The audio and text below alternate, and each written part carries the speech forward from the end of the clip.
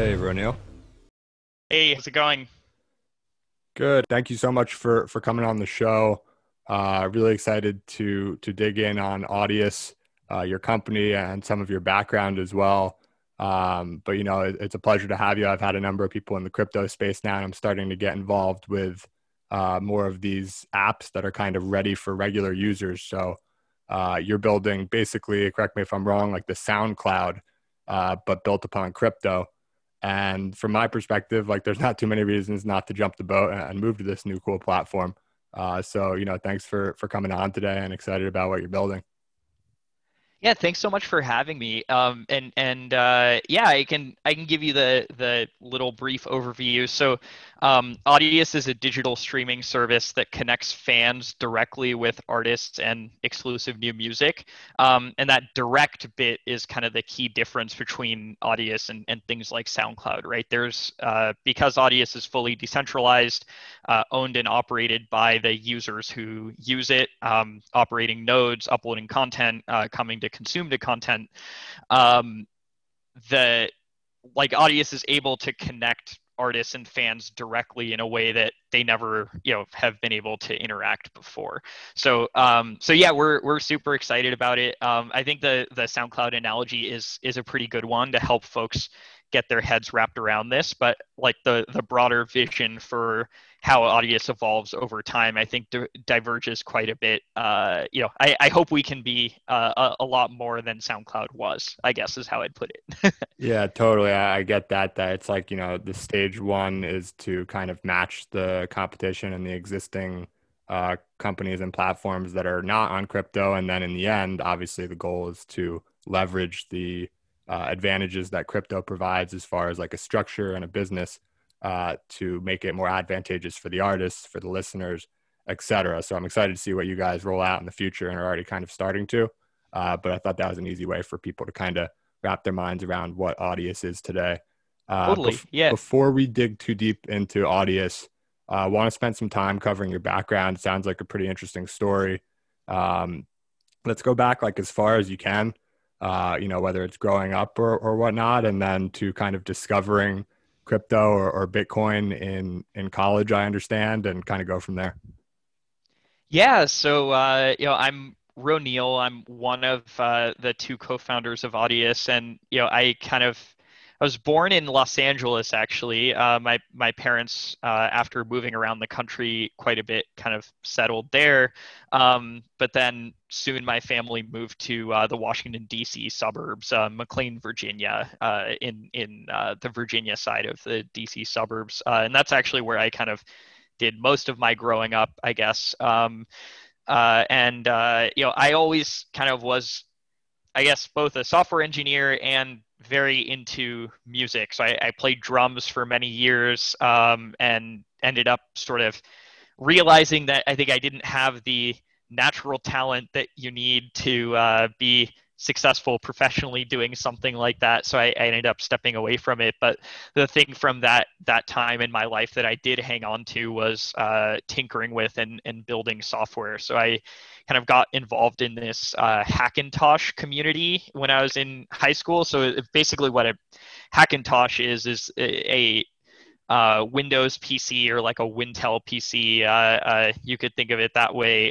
running Mac OS. So there's a way that you could kind of muck with the internals of Mac OS to get it to run on commodity hardware. And that was sort of my first like time really sort of playing with computers from more the engineering perspective and less the like playing video games perspective, I guess. But yeah, I kind of continued doing software engineering stuff. Ended up going to school at Stanford and moving to California to do that. And that's also where I spent a lot more time with my co-founder Forrest, who we now work together on Audius. And yeah, I guess it was actually in high school, or sorry, in college, Forrest and I, among a group of friends, started this little like mining operation. What was interesting was we were able to, because the dorms on campus had free electricity, we were able to buy like secondhand cheap hardware that was like not profitable to mine with, but it was profitable for us to mine with because our cost of operating these things was zero, right? So it was just sort of I guess, arbitraging the university's resources perhaps. But that was actually really my first foray into crypto. It's not like I read the Bitcoin white paper and was like, oh my God, this is game changing. It was like us as a group of friends were like, here's a cool way to get some beer money. Like, let's try this and see what we can do. And that's what sort of sent me down, I guess, wanting to learn more about crypto, et cetera. But sort of did that for a few years, was also doing software engineering work. When I finished college in 2014, me and another friend from that group actually started this like Bitcoin peer-to-peer payment product. So it was called Backslash. It was like sort of Venmo for Bitcoin is kind of the easiest way to explain it. It was like a social layer on top of just a simple Bitcoin wallet product. We grew to like 25,000 or so monthly users, but like couldn't really figure out how to grow past that, and ended up winding down the project about a year later in early 2015. And I think in retrospect, it was a variety of things that caused that to not work out, but the biggest one was that like people don't want to send Bitcoin to each other, right? Like all of our users, when we talk to them, were like, I really want people to send me Bitcoin so that I can accumulate more of it, right? But if you have one side of a two-sided marketplace, it's not going to work, right? So, a good lesson, a good learning. I ended up spending after that a couple of years at Kleiner Perkins, the venture firm covering crypto for them. So they formed like a seed practice that was focused on a number of kind of early stage areas that they felt were a little bit too early to be doing, Series A, Series B, Series C stage investing in, but were still sort of interesting and wanted to be able to like start to participate in, right? So I did join the seed for Lightning Labs when I was there, like the Lightning Network company. I also kind of helped advise on and worked on in some of the later stage crypto things that happened, like Align Commerce, which rebranded as Veeam later on, this cross-border crypto payment product. But I don't know. I kind of got the itch to go build stuff again. So I ended up leaving Kleiner in mid 2017. And that takes us kind of to Audius now. So my co-founder Forrest and I actually had this idea in like 2014, 2015 or so, when we were working on that Bitcoin wallet thing I told you about. We were just both big electronic fans, and we saw all of our favorite creators at that time getting kicked off of SoundCloud, not being able to monetize on SoundCloud, just having this very antagonistic relationship with their platform. And we kind of asked ourselves, like, what if you could create a platform for sharing music that's owned and operated by the users who make it valuable, right? And at the time, we concluded the tech didn't exist to do that. Like, we would have had to be, I don't know if you were familiar with any of the companies from like that era, but most folks were literally like forking the Bitcoin code base and like building their own blockchains to like go after these kind of application specific use cases. And to layer on top of that, we would have had to build our own decentralized file system of sorts, right? But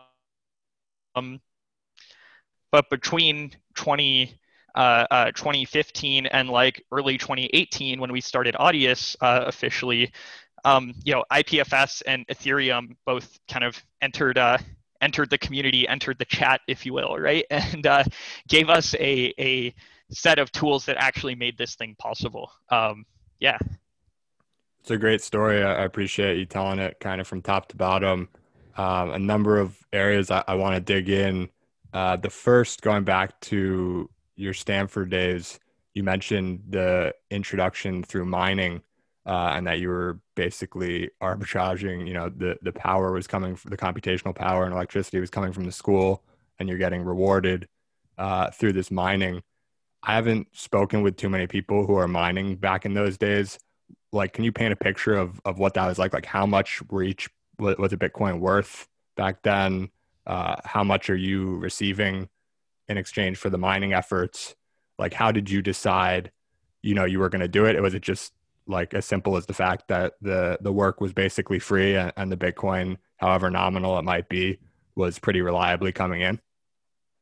Yeah, so it was actually, even by the time we started mining, which was like late 2012 to 2013, it was no longer profitable or even like feasible to mine Bitcoin with commodity hardware.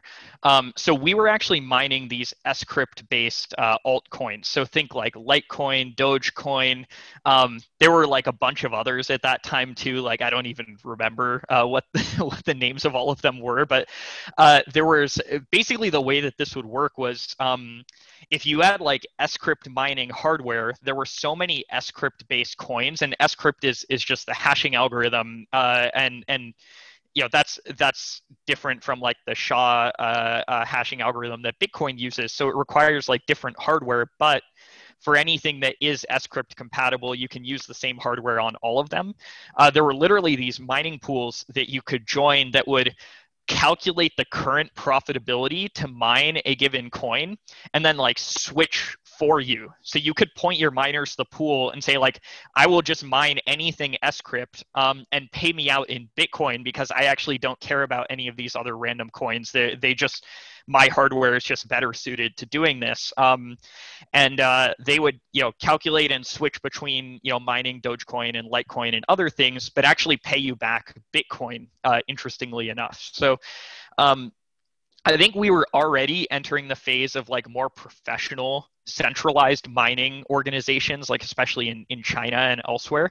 But on these more fringe currencies, it was still possible, like as a random individual, to like earn meaningful amounts. Now when we were earning Bitcoin, it was like in the earliest days, like the tens of dollars per Bitcoin. In the later days, I think the hundreds of dollars. Like we were kind of mining all the way through that precipitous kind of explosion of Mount Gox, or precipitous maybe is not the right word, but I'm sure kind of the way, like a lot of people thought at that time, like this like might be the end for Bitcoin, like this is really bad, whatever.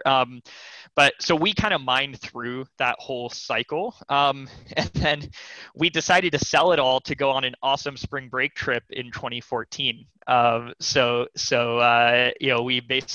went to Honduras and did a bunch of scuba diving and had a great time, this whole group. But so we didn't earn a ton of money doing it. Now, had we held on to that, it would be a lot more today, but I don't think any of us have any regrets. We had a lot of fun on that trip, so we're all good with it. But it's just funny in retrospect to think about, we were like 20 and 21 years old and had no business like managing assets like that, right? Like we were just like, oh, money, like let's spend it, let's have fun, which is is quite funny. But anyway, yeah, sorry, that was to get back to your question. It was really just there were different tokens that you could mine, but we were converting everything back to Bitcoin, and we were able to run. It was sort of like commodity GPU hardware, actually very similar to like how people mine Ethereum today, right? It's buying off the shelf AMD GPUs and running them, in sort of a like high availability, high uptime way. Yeah, so it's interesting. You're basically mining these lesser known coins. I mean, they're relatively well known now, but not Bitcoin, like Litecoin and Dogecoin. And then you're trading them immediately for Bitcoin. So that's like a pretty good setup.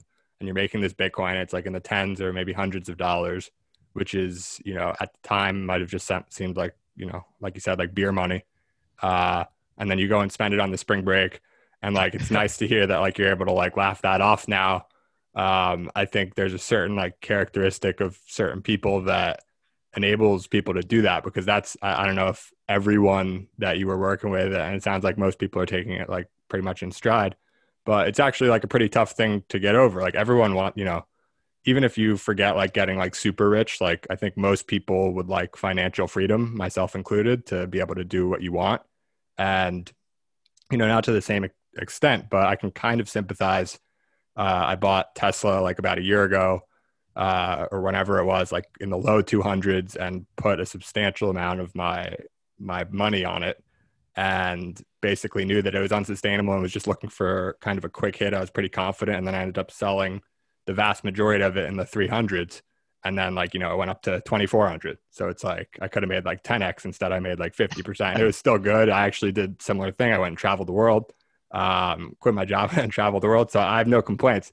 And I look back at that, and like, I think I take a similar stance to you, which is like, you know what, I learned to some extent a valuable lesson, like always hold a piece of something that you believe in, or at least something that seems interesting and you have some conviction in.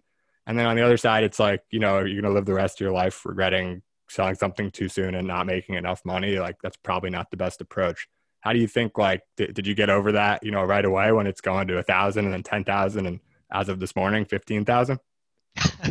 Yeah, it's definitely a pretty cool day that we chose to be talking about this, right? Yeah, man, the way I see it, like I have a roof over my head. I get food every day. Like, more money or less money would not really materially change my day-to-day life, right? It's just kind of it could have been a neat thing, but it doesn't. I'm not losing over any sleep over it. If that's kind of what you're asking, and like I think all of us who've been in crypto for a while have like screwed this up so many times, right? I definitely didn't learn the lesson on our spring break trip. Like I also had gotten a bunch of ETH just literally to play with it when Homestead came out, when ETH was like 50 cents or 70 cents or something. I don't even remember. You had to go on Poloniex and like do all this nonsense to actually buy it, because it didn't trade on like any larger thing.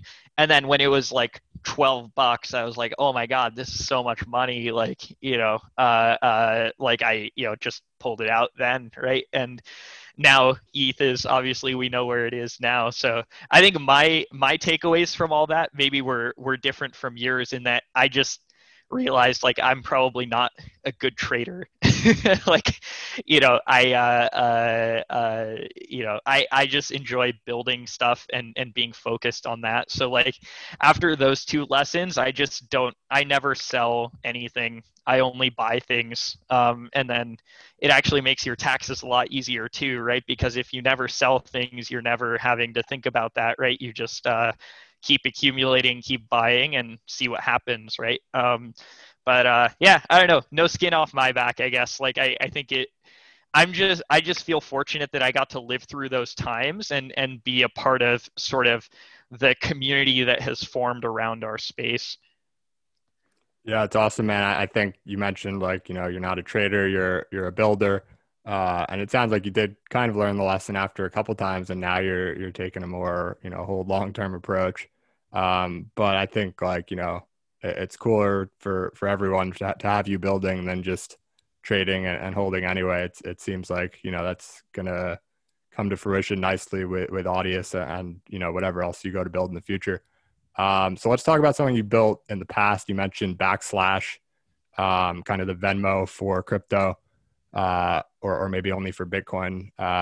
But regardless, it seems like you were, you said you had like 25,000 users, and it just wasn't, Bitcoin. I've talked about this before, but like my personal view is that you mentioned no one wanted to give it away. Everyone wanted, they're like, yeah, pay me in Bitcoin, but I don't want to give you any Bitcoin.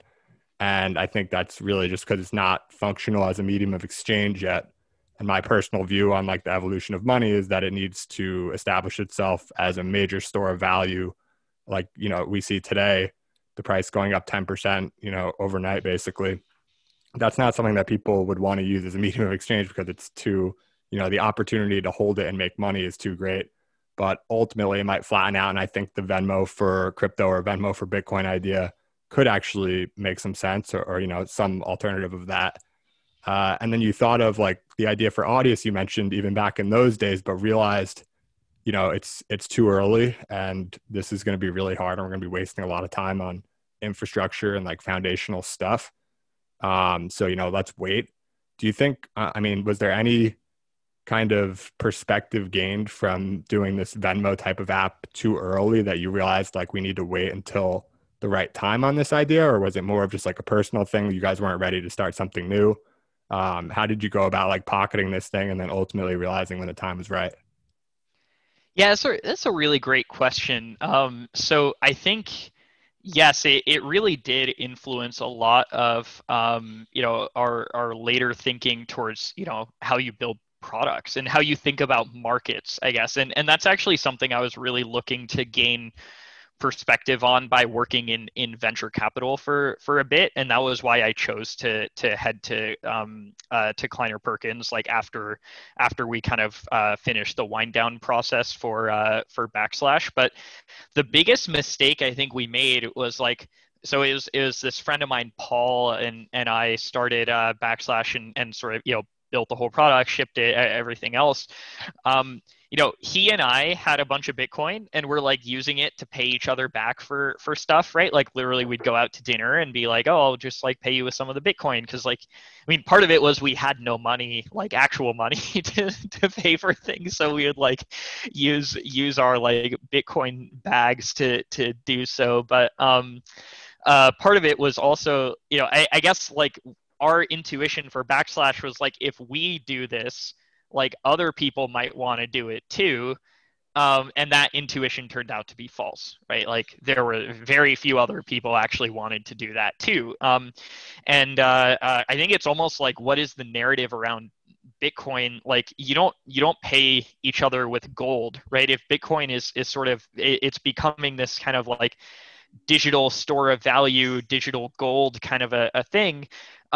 That's not something that you would be using as like a medium of exchange per se. So I think the biggest lesson we took away from this was just that us wanting something doesn't mean that the world wants it. And kind of, figure out what the world wants before you go build it was sort of the other side of it. And as much as I want to say, like, with Audius, we had this like great premonition that like, oh my God, this is going to be like super cool thing and whatever. And, today we have reached a level of scale that's, dwarfs Backslash, right? Like there are 1.2 million plus people that use Audius every month right now. That's still, it's not like we like knew that this would happen, right? We had this intuition, but the difference was this time we actually went out and like talked to people about it and tried to understand like what are the problems that like it is this actually something artists like broadly feel, or is this just something that like our friends who happen to be music producers are like telling us like that they're getting screwed over, right?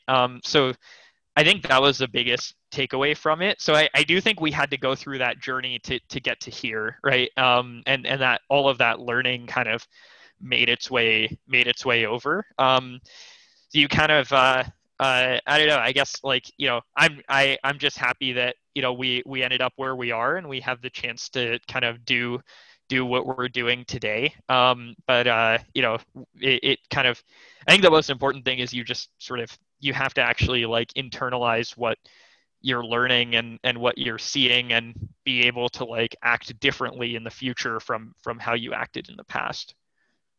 Right. And that's a super useful perspective, I think, helpful for a lot of people who want to start companies in an early space or in crypto specifically, especially when you're talking to some of these artists and understanding what's broken in the current music industry. What were some of the things that stood out? Like I know part of your guys, one of your core things is like your anti takedowns that, people had music taken off SoundCloud, like you might have mentioned that, um, you know, that's not something that is good for the fans. That's not something that's good for the artists. What were some of the things that came up in those early diligence type of calls?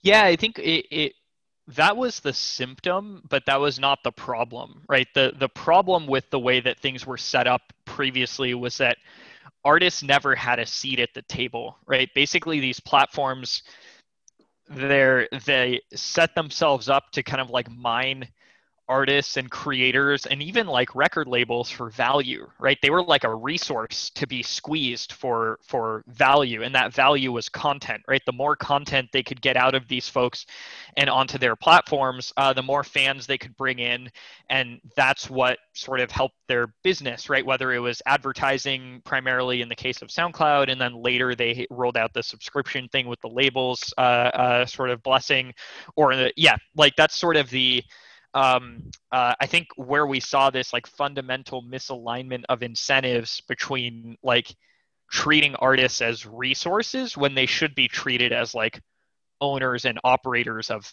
businesses, and financially incentivizing their respective business with like the broader sort of platform or networks kind of stability and success was where we saw the opportunity to kind of do something here. And it wasn't just SoundCloud. I think we happened to be coming of age in that era when SoundCloud was like this sort of, SoundCloud was where culture was made in music, right? Like from 2012 to 2015, like that was the only thing that mattered, right? Like people would literally go release things on SoundCloud and not bother to release them anywhere else because all their engagement was coming from SoundCloud. And like, it's crazy too to think about how much that has changed between 2015 and today. But that kind of the community there sort of died, and yeah, again, like the takedown issue was like a symptom of this, but the broader kind of issue that existed there was that like SoundCloud did not really care about their artists and their creators, right? Like there was no sort of incentive alignment towards like helping those people do well. SoundCloud's business model today actually is like charge creators, charge artists to upload content and to host content, charge listeners or like show advertisements to listeners when they listen to the content, and then pay the labels a ton of money and then be unprofitable as a business afterwards, right? Because they have to pay the labels so much that they like can't sort of, afford to operate, right? And like none of those three parties are happy with the current state of affairs, right? Like the labels feel like they have no sovereignty or like negotiating leverage around like how their content gets shared or how their content gets priced or whatever. Artists are like, we're like paying you to give you content that makes you money, and then like we don't get any of that money. That doesn't make sense. And then on the fan side, the user experience sucks, right? Like if you try to go listen to something on SoundCloud today, you'll see like 15 ads and get very quickly get annoyed. So it was just like this. What we heard across the board was like, this is not working for any of us. And what I guess our sort of thesis around forming Audius was that, or our conclusion from all of that was that the problem is that these folks aren't like directly sort of financially incentivized to make the platform successful. It's actually quite the opposite. Like from the perspective of all of those folks interacting with the platform, their incentive is towards like making sure that many platforms exist and supporting them such that like no one platform gains monopoly status, as we're starting to see with Spotify today, right? Like Spotify actually is almost, when you see the moves that they're starting to make to try to consolidate their position, they feel that they're operating from a position of like monopoly power, right? And our kind of rethinking of that approach was to say like, what if music distribution could be a public utility, right? Like a publicly owned and operated good that everyone kind of has the opportunity to equitably benefit from and transparently benefit from, so that like there are no backroom shady deals happening. There's no preferential treatment given to larger groups over smaller groups. Like all of these things that I guess like all of that rhetoric is what's like resonated so much with the artists coming to Audius. They're choosing to upload things exclusively to Audius because of that, and then that's driving the fan behavior, right? Which is super fans of a given artist are coming to Audius to listen to like pieces of their catalog they can't find anywhere else. Yeah, that's really insightful. I'm like standing here, I'm just like, I'm in. Like you talked about, it was like a casual roast of SoundCloud, which was cool to hear, and it was super coherent and organized, and um, just makes a lot of intuitive sense. I guess a good place to start might be, in digging a little deeper in this thing. You talked about how artists are not incentivized to be on SoundCloud, to share, to bring their fans to SoundCloud. It's actually very bad for them. It's also kind of bad for the fans with the ads. It's also not great for the music labels, and it's not even good for SoundCloud because they're losing money through all of it. Um, with the artists, as far as I've seen, like you guys have taken an artist first approach where obviously, you want the consumers to enjoy the product as well, but it seems like you're betting on kind of if we build it, they will come in terms of collecting some of the best artists in the world on your platform, having them kind of bring their fans over because it's profitable to, among other things, to do so.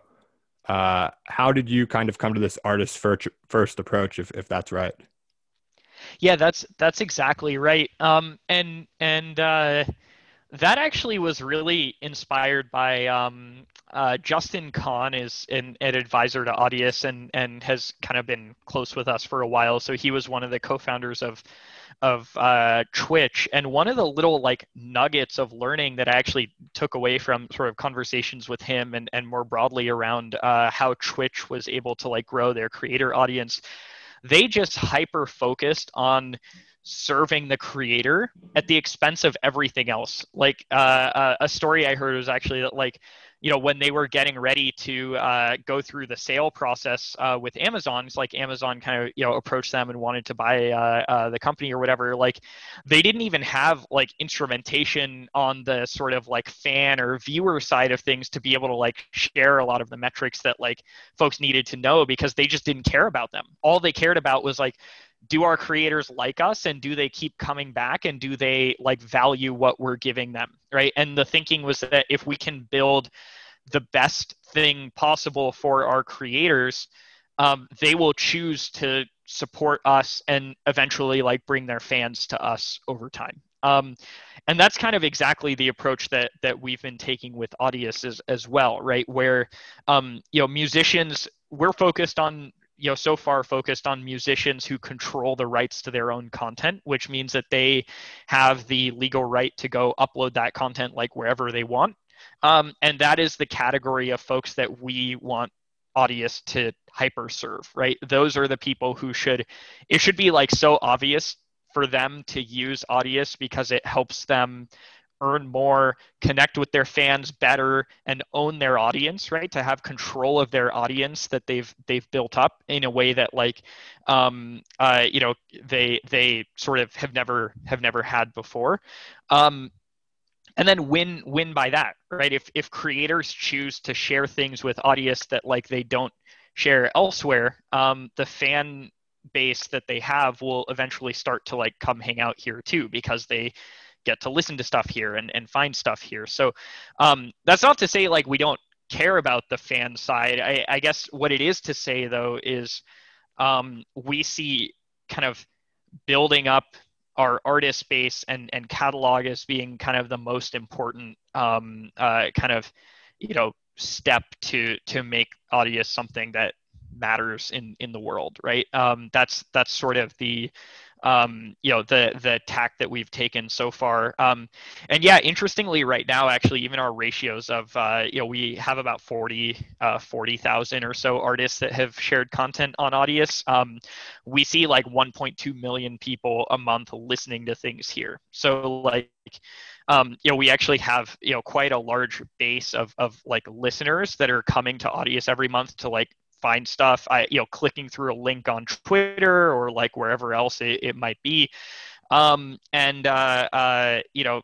of the driver behind all of that, right, is the creators sharing content here, right? Like that's the even like all of our rhetoric that we share publicly is trying to like highlight that fact, right? Like creators are what make platforms valuable, and they should demand something in return for contributing that value. That's like how we've tried to like approach all of this. Yeah, so some of these early artists, can you talk about how some of them have come on board from like, those early conversations you might have even had pre-launch of the company to today when you've got 40,000 artists now. Obviously, there's some bigger names in there and some of the lesser names don't take any work, I'm sure. And some of the bigger ones might need a little bit of recruiting or they might find you, through another artist or something like that. Yeah, so I think our first like larger artist to sort of work with us and help advise us on like how we should be sort of approaching this and how we should be positioning things and everything else was Blau. His DJ name is 3LAU, but it said Blau, and his name's Justin Blau, and he actually like kind of joined us as an advisor in like late 2018. So this was like company was like 4 months old or something at that time. We had like no product. And it was sort of he has like quite a large following as a DJ and a music producer. I think he has over 2 million folks listen to his music every month on Spotify and elsewhere. He this was something that like he had been looking for a while. He's also like very deep in crypto. Like right now he's doing some experiments around NFTs, for example, and a number of other things. But like he was the sort of basically started working with us like at a very key time and helped us really like think about these foundational things, right? Like how should Audius go to market and exist and everything else. What was interesting though actually is like so Blau is really the one that like took the bet on us first, right? And having one name that folks recognized actually made like subsequent conversations much easier, right? People were like, oh, these are not just like two random kids trying to tell us that like this music thing is cool or whatever. This is actually maybe something I should pay attention to. And I think the way this always works is these things snowball over time, right? As more and more people join a new thing and then their peers see one another joining, they too come join. But what really attracted Justin at that time to like wanting to work with us and wanting to like decentralize music distribution was that he as an artist he was very uniquely positioned in that he happened to be like super into crypto and like trading crypto and doing a bunch of other things during the 2017 boom. Given his position of like having built up a very successful like kind of business of creating music and sharing music, he saw this very natural fit. So he was like actively looking for like who is actually going to be able to crack this nut, and we were the team that he thought could. But kind of taking the broader picture of like how do artists more broadly engage with this, I think it's really that SoundCloud analogy is like the easiest way to sort of unlock this for them. Every artist who is making music in the early 2010s, I think, remembers this era of SoundCloud very fondly. And our community on Audius is starting to like recreate that zeitgeist in a way, right? There's so much kind of like cool activity happening just because artists can come here directly and like do whatever they want, right? And there are these very magical things that happen. Like a lot of folks don't realize you as a artist or creator can't upload things directly to Spotify. You actually have to go through like a third party distributor who then places your content there. You have to plan releases very far in advance. Whereas like some of the most interesting content that's come on Audius has been like, oh, I like woke up today and made this cool beat. Like, let me chuck it up here and like see what people think of it. Right. It's just such a different engagement model. And that's a broader thing. Like we actually don't really see ourselves being competitive with Spotify for that reason. But what we do see, I guess, is like Audius starting to like recreate this emergent behavior that folks used to do on SoundCloud previously. So that analogy, I think, is what kind of makes it click for most people, and they're like, okay, like this is a community of like deeply invested like music creators, and it's a place for me to like share cool stuff and like see what people think of it, basically. Yeah, it's really interesting that you kind of go down that road, because when I'm thinking about, you're talking about like basically lowering friction to upload versus a Spotify, um, for the artists, and all of a sudden they're able to like upload a beat, or like even like a work in progress, or maybe something that's just like 30 seconds that they just came up with, and all of a sudden the nature of music could shift to some degree as well. I think with the popularity of your platform. Um, it's really interesting to hear how Blatt was involved with the early days. I actually had him on the podcast a few weeks ago. Didn't get that story though, so really cool to hear it here. And I think, he's obviously super forward thinking in everything crypto, music, and obviously overlapping. So makes a lot of sense, and not necessarily surprised to hear that. You talked about like, you don't necessarily view yourself as a competitor with Spotify. I was thinking that earlier, like it sounds like you're on a trajectory where, even though Spotify is acting as a monopoly, and they're trying to now become like the home of podcasts as well with the Joe Rogan acquisition and things like that, you guys are just doing a pretty fundamentally different thing, that is obviously decentralized and gives everyone who's a part of the network rewards for contributing to the network, which I think is an awesome factor that crypto enables for businesses that just wasn't really possible earlier. You can't give, I just talked about this yesterday, you can't give like every Uber driver equity in Uber. It's just not practical nor legal for that matter. So it's cool that you found with the music industry something that I think is widely regarded as fairly broken, or at the very least not optimized for artists. And you're finding a way to better capture the value that people attribute to listening to music, which like everyone loves listening to music. Maybe not everyone, but a lot of people. So how do you think about like coexisting with Spotify, I guess, in the future? It's a great question. And I think it's actually best explained by another analogy. So like in video distribution, you kind of have like at one end of the spectrum, with the dimension of the spectrum being like how professional the content is and the distribution mechanics, like Netflix, Hulu, HBO now, like all of those like very professionally produced and sort of like very controlled mediums of distribution. And then at the whole like entirely other end of the spectrum, which I would kind of call like the Wild West of like everyone can do whatever they want, is YouTube, right? Where like those two categories of things can like coexist with one another in a way that they like very obviously don't compete, right? Like YouTube is this, anyone can chuck up anything they want. Most people aren't paying subscribers. What they are is like seeing ads and like engaging with short form content, like just different emergent types of content. Whereas like Netflix is like, okay, you're like $100 million big budget movie, like this is where that goes, right? And goes on different terms and everything else. We see the way Spotify has structured themselves as really being suited towards and conducive towards being kind of like the Netflix of music, if you will, right? Like you have to go through a professional distributor to place content on Spotify. You can't just upload stuff there. It takes time. It takes planning.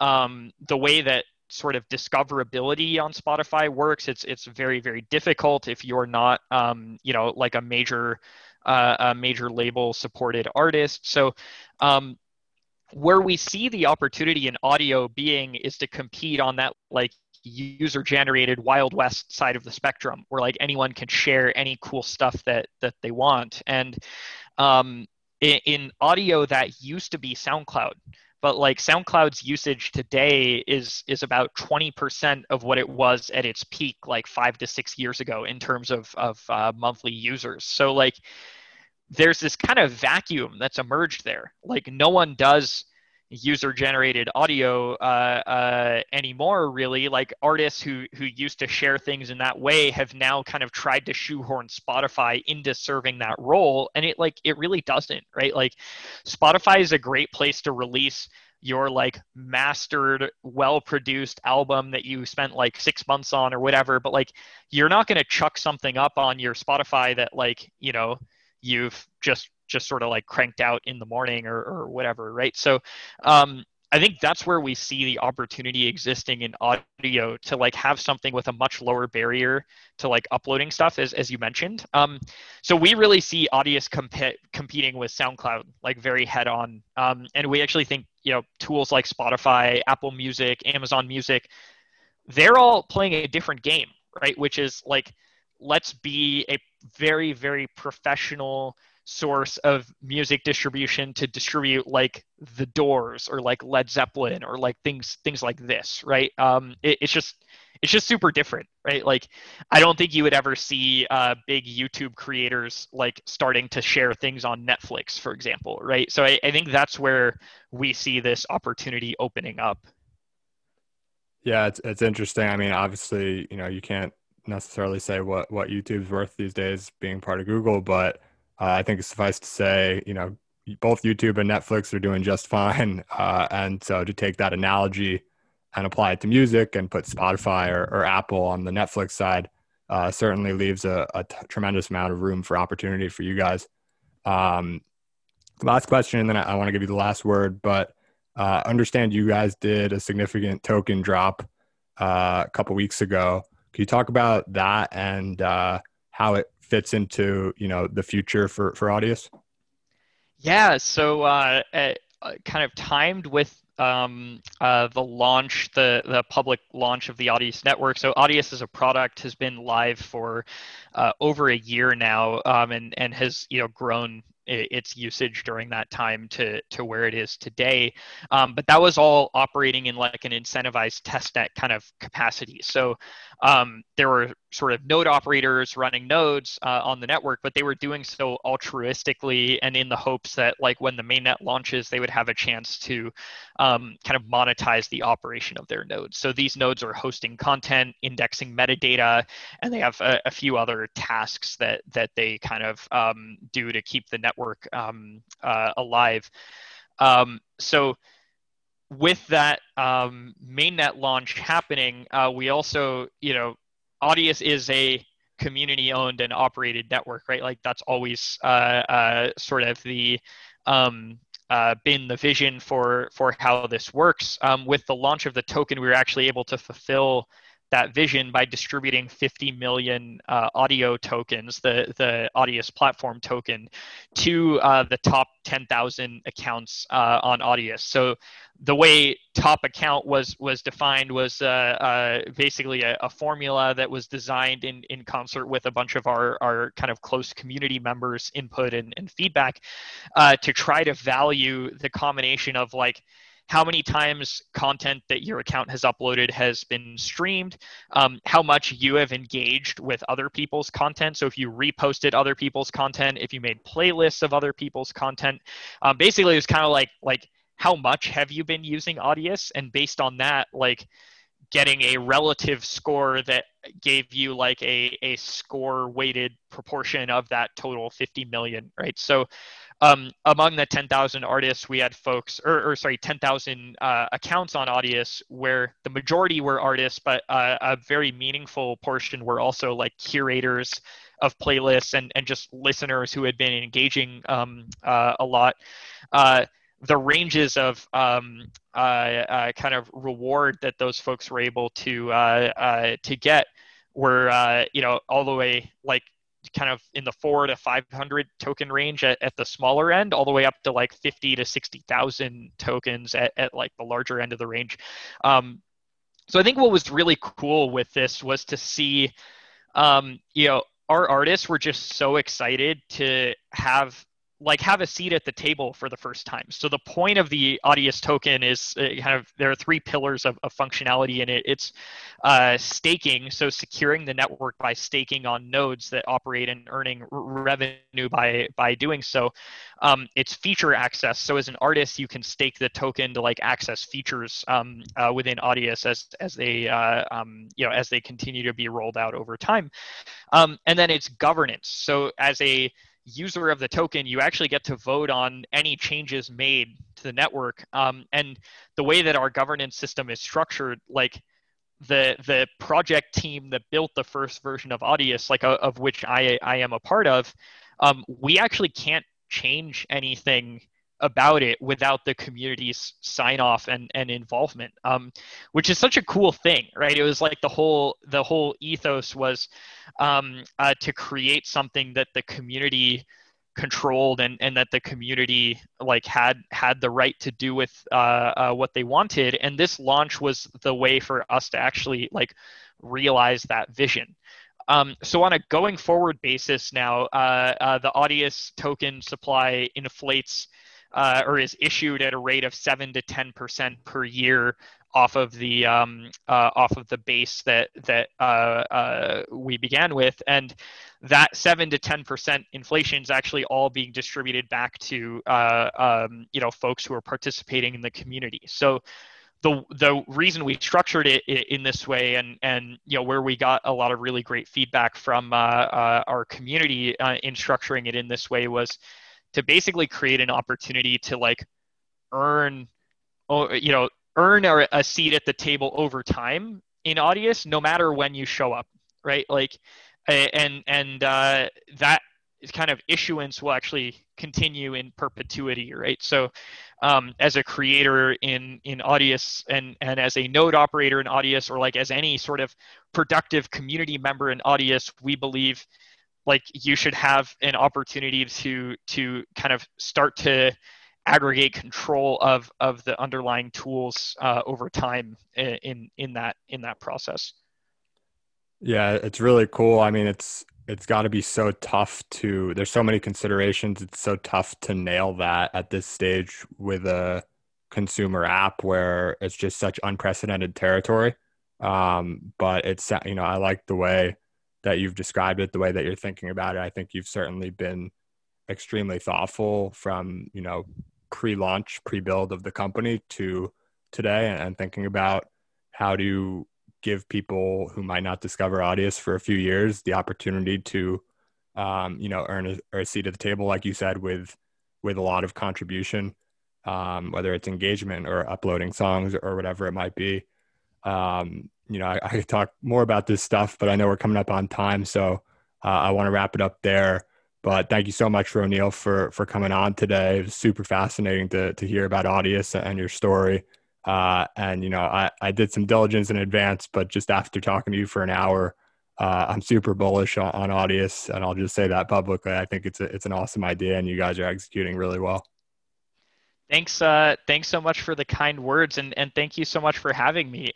So yeah, if anyone wants to learn more about Audius, you can check out our Twitter is probably the sort of the authoritative place to get announcements, updates, etc. It's at Audius Project is the handle.